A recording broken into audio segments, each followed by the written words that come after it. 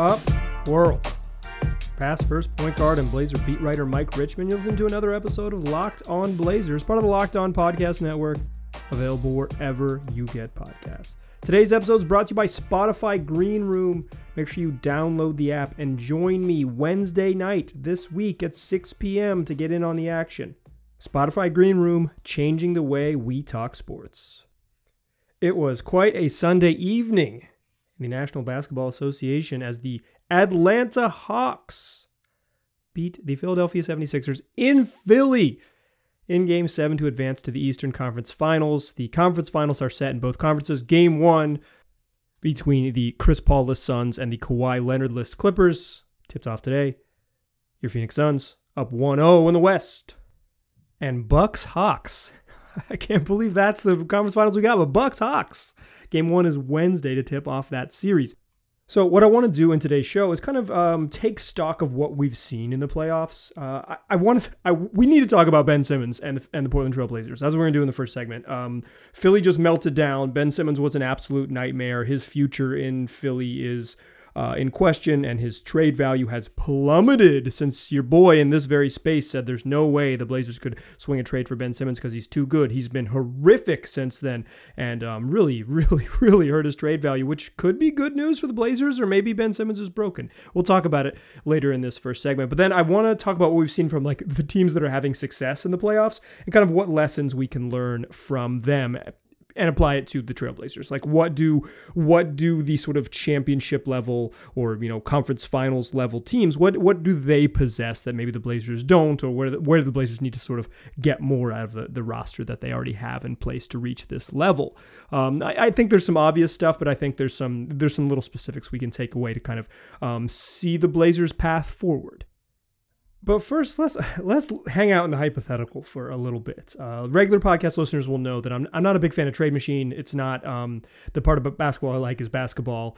But it's the off season. It is my duty. In fact, speaking of that, and before we'll kind of walk the way in here with a mea culpa and a little preamble, in the CJ McCollum trade episode that I ran last week, I had kind of pegged two guys, Chris Middleton and Tobias Harris, as possible like realistic sort of trade targets in terms of their salary and their ability to look for the Blazers to sort of start a trade. Not a straight across trade for either of those guys, but something that a trade package built around CJ and Chris Middleton, and then you figure out sort of what the Blazers would need to give an addition, or what the Sixers would want, what the Bucks would want, et cetera, et cetera. Since then, and after when I recorded that, the Bucks were down 0-2. Chris Middleton looked like he was having another kind of stinker playoffs. He's been incredible since then, just absolutely fantastic. There is no way in hell the Bucks consider that trade.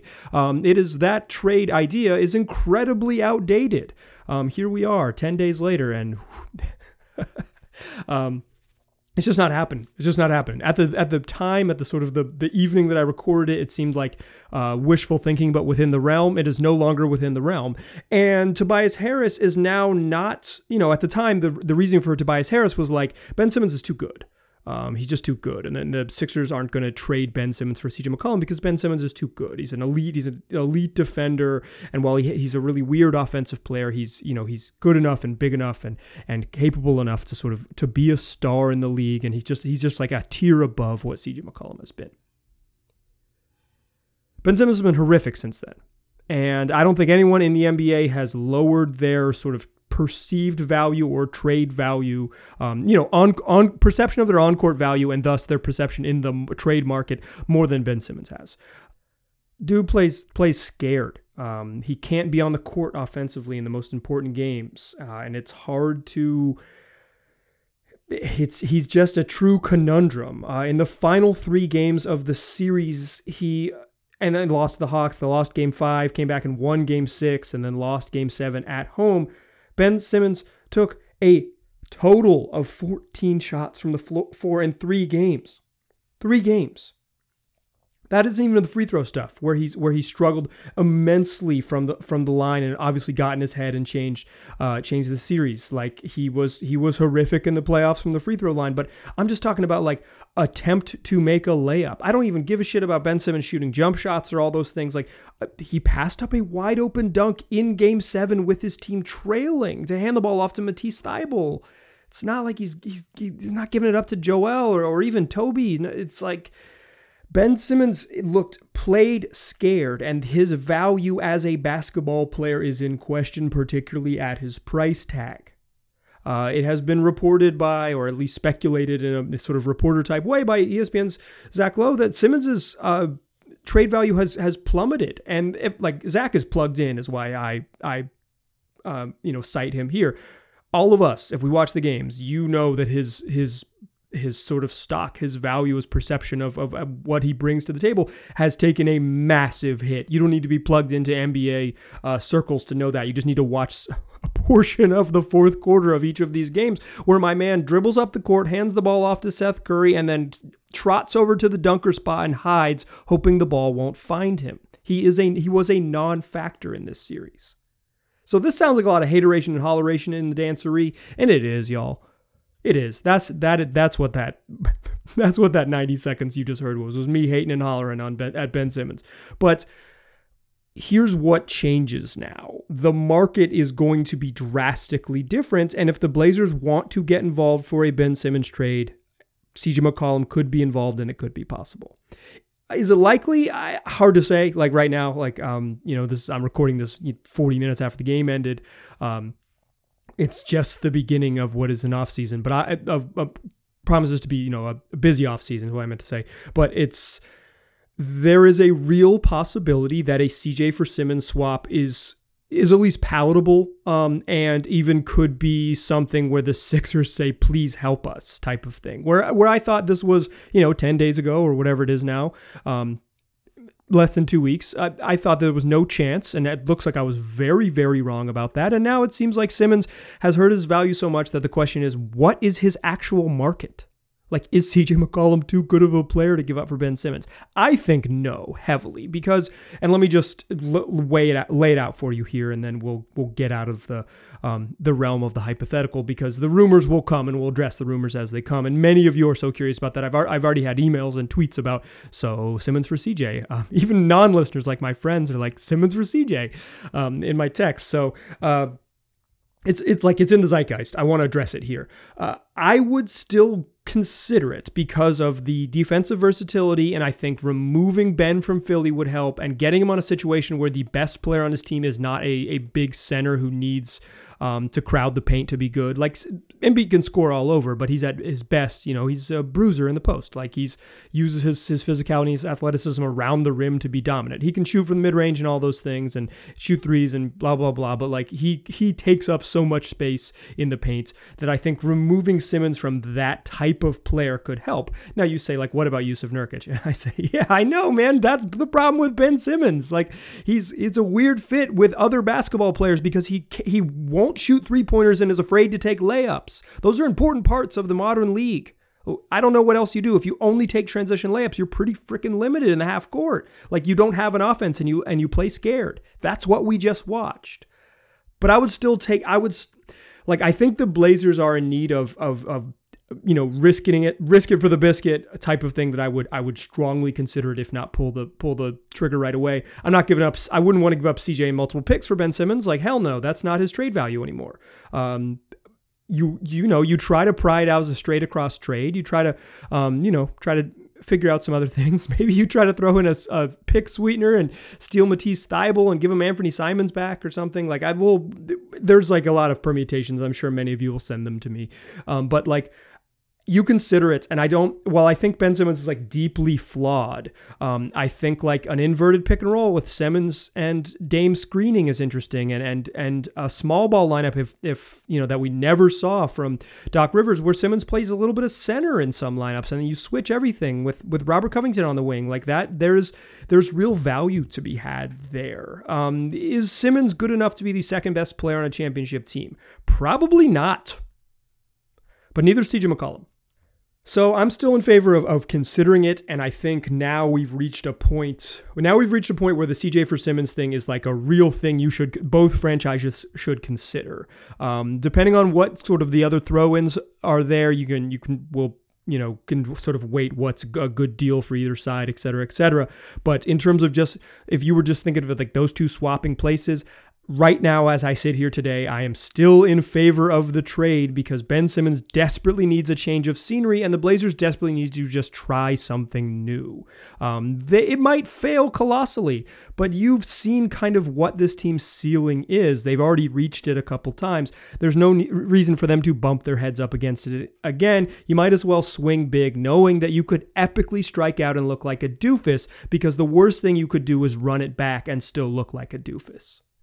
So yeah, Ben Simmons, I would say something like 60% chance he's not on Philly's roster next season, maybe higher. You got to do something. He plays for, a really aggressive GM in Daryl Morey.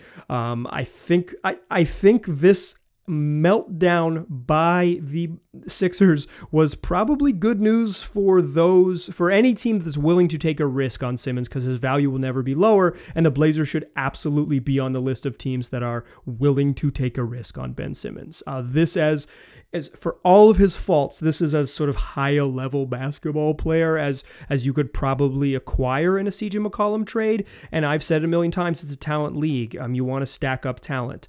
Simmons has real gifts, an elite defensive player, a menace in transition. It's just what he's bad at. Playoff basketball and scoring in the half court when the game gets tight is a massive, massive issue.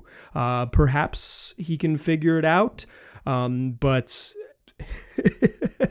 there's a reason why he's available now like he wasn't 2 weeks ago. There's a reason why his value has massively, massively changed. And it's not, and it's only him that did it. It's only Simmons that did it. All right, let's come back in the second segment and talk about the sort of elements of the teams that are in the conference finals that the Blazers should try to emulate. What sort of, when you're thinking about how they could change this roster, what are the items you look for from teams that have been successful and have advanced and are still kicking in the playoffs? But before we get there, let's talk about Indeed. If you're a hiring expert at your company, what you really need is help making your short list of quality candidates. You need a hiring partner who helps make your life easier, and you need Indeed.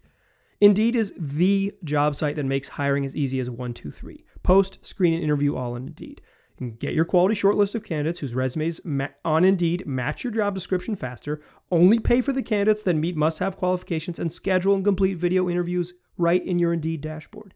Indeed makes connecting with and hiring the right talent fast and easy.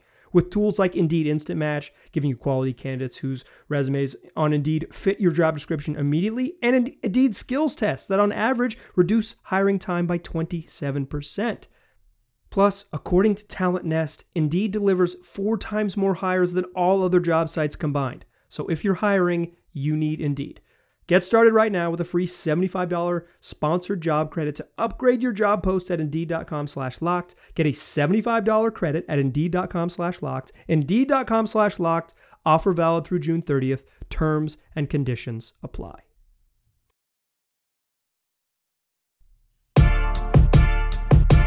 All right.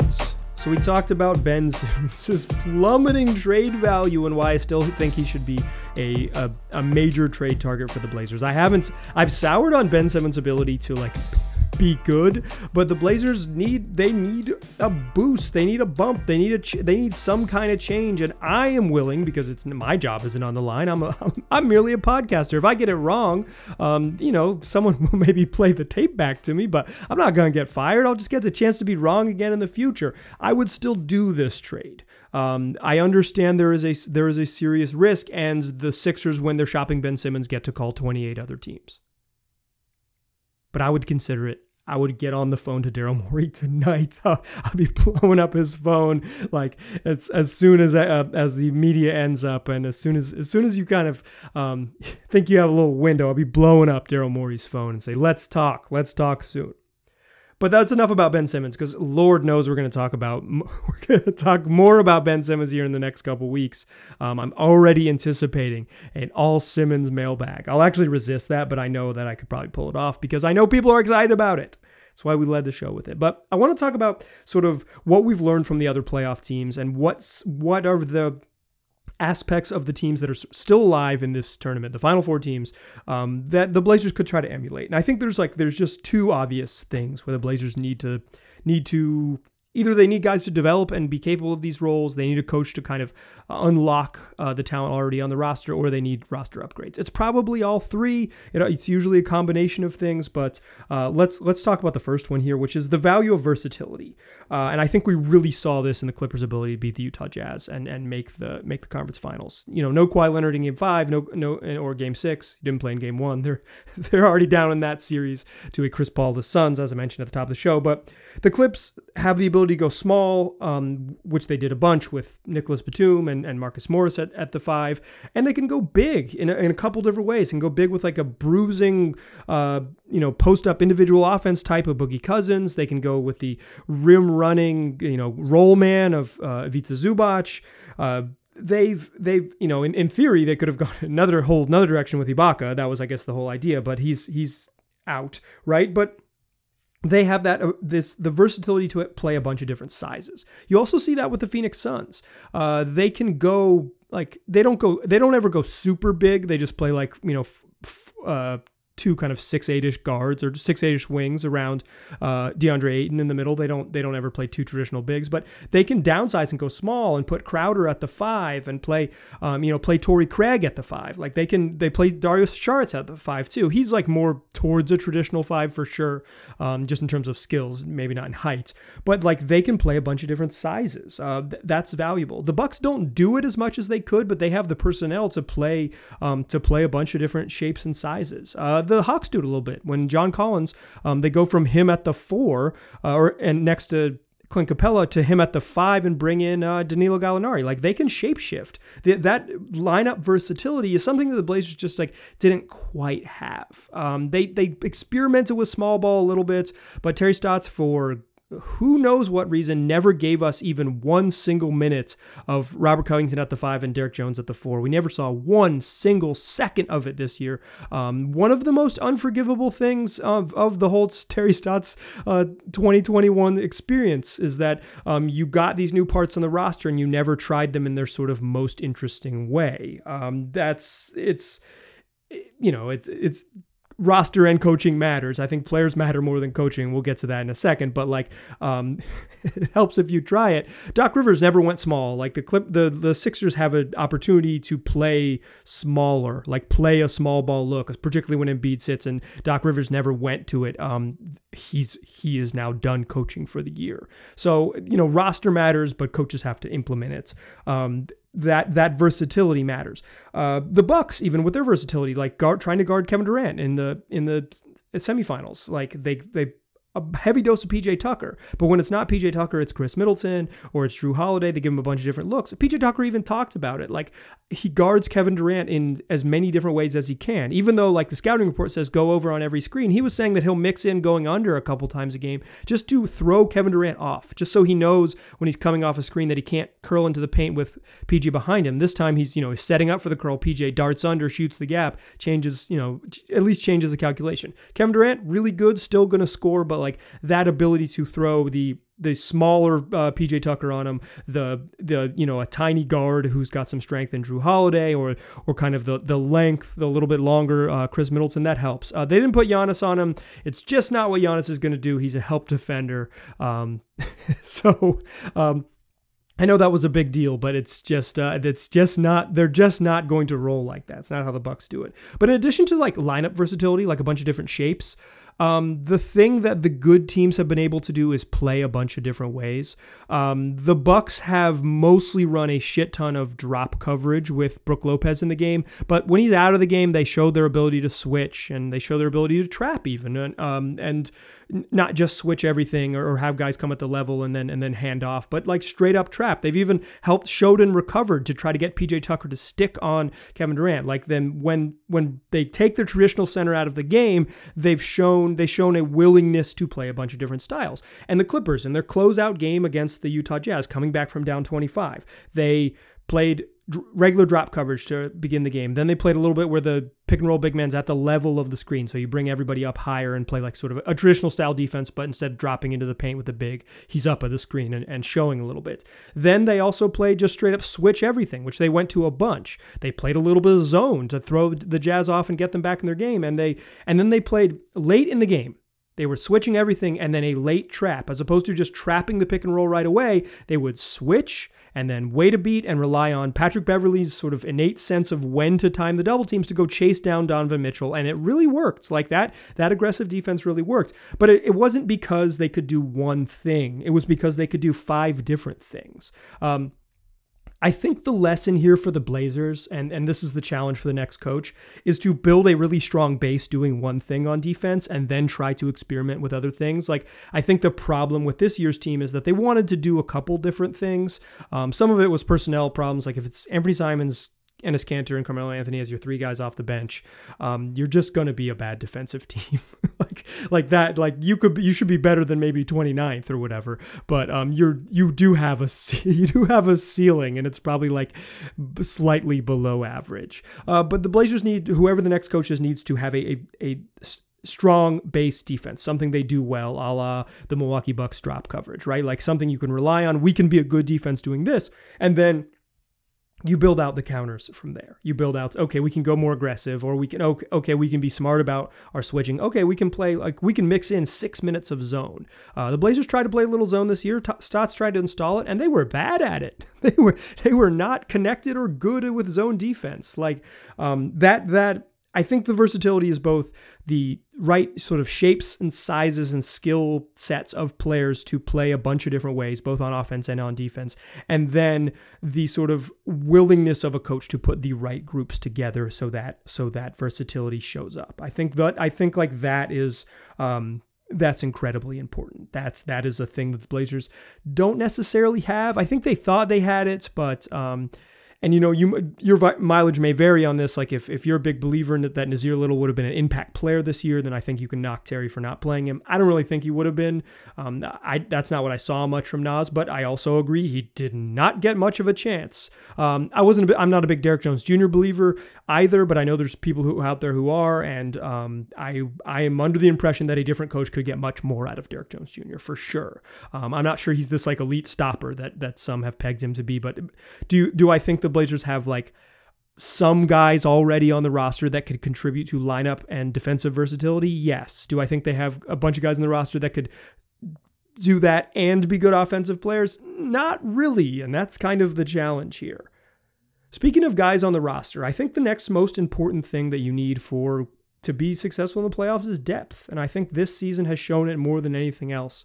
And what I want to talk about in the third segment is the value of depth, how it's been demonstrated in the playoffs, and sort of where the Blazers can find depth, or what they should look for as they try to build out a roster and get a little bit deeper to take the steps that these teams have taken over the weekend. So that's what we'll talk about in the third segment. Before we get there, let's talk about Built Bar. It's the best tasting protein bar on the market. Comes in 9 delicious flavors. You can try all of them by getting a mixed box. You'll get 2 of each of the 9 flavors, including my personal favorite, peanut butter brownie. Order one of those, find out what you like, and then order more from there. They're all just great tasting protein bars. They're covered in 100% chocolate. They got that candy bar like texture. Plus, they have at least 17 grams of protein and no more than 5 grams of net carbs. They're good and good for you. So go to builtbar.com right now. Use the promo code LOCKED15 to get 15% off your first order. That's LOCKED15 for 15% off at builtbar.com. Still a pass first point guard. Still Mike Richman. You're still listening to Locked on Blazers.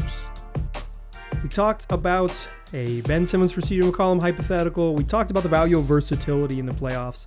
But now I want to talk a little bit about the importance of depth.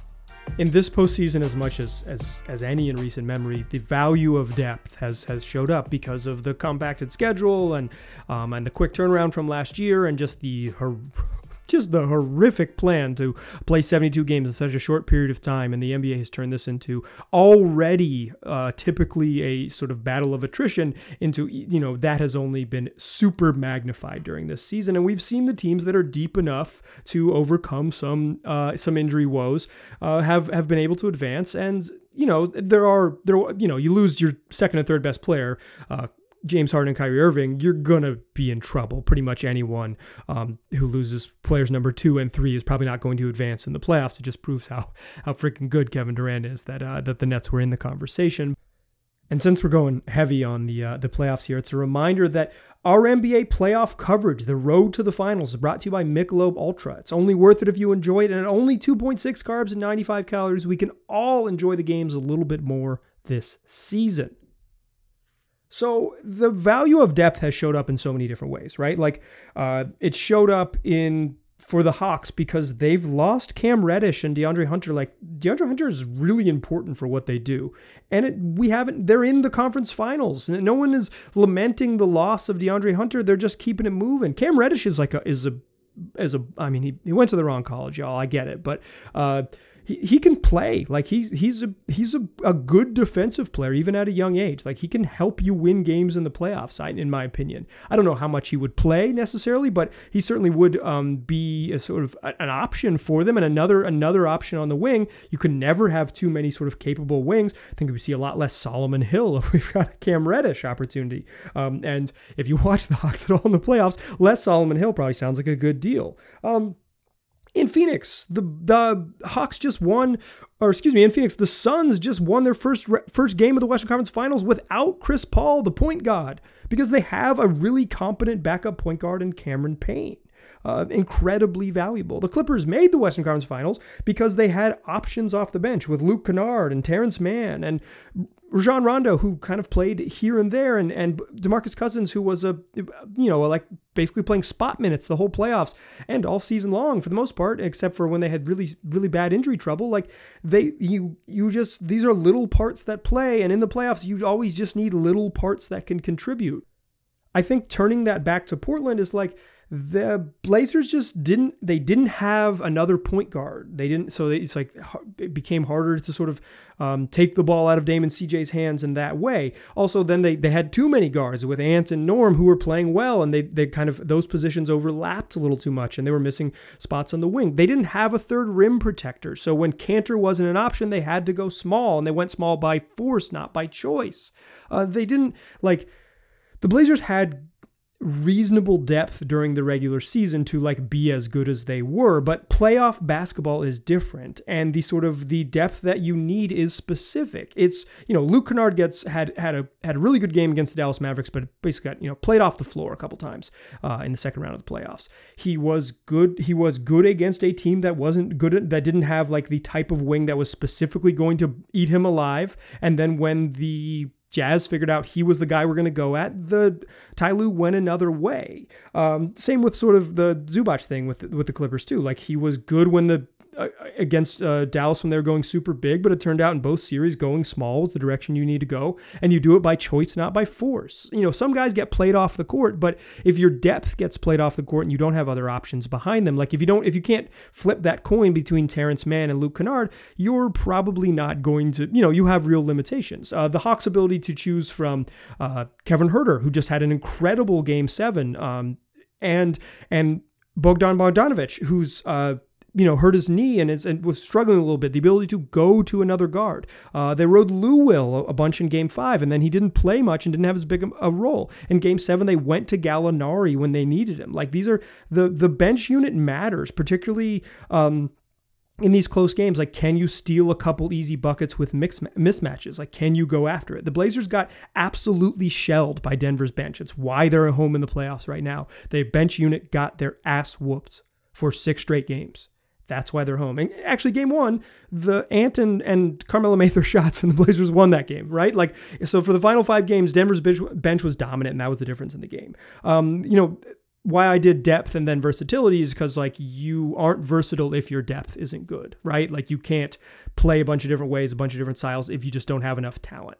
You need more talent. And I think that's kind of where I land on watching these playoffs. Coaching matters. Coaching matters. Nate McMillan did a better job coaching the Hawks than Doc Rivers did coaching the Sixers. But the Sixers also turned the ball over 20 times in Game 7. Doc Rivers put shitty lineups on the floor that were more prone to turnovers, but also the guys turned the ball over.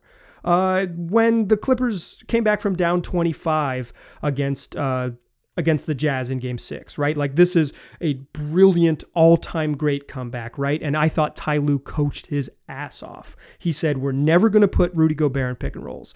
We're going to his man will never set the screen and pick and rolls. We're going to run high pick and rolls, or we're going to run straight up isolation. So Rudy is never in the main action. We are going to turn him into a help defender only. And then we are going to hunt whoever he helps off of. We are going to find them in the corner. So make Rudy Gobert the low man, like make him the low man. So he's naturally going to come to the paint and protect the rim in pick and roll actions or ISO actions. And he's the weak side low man.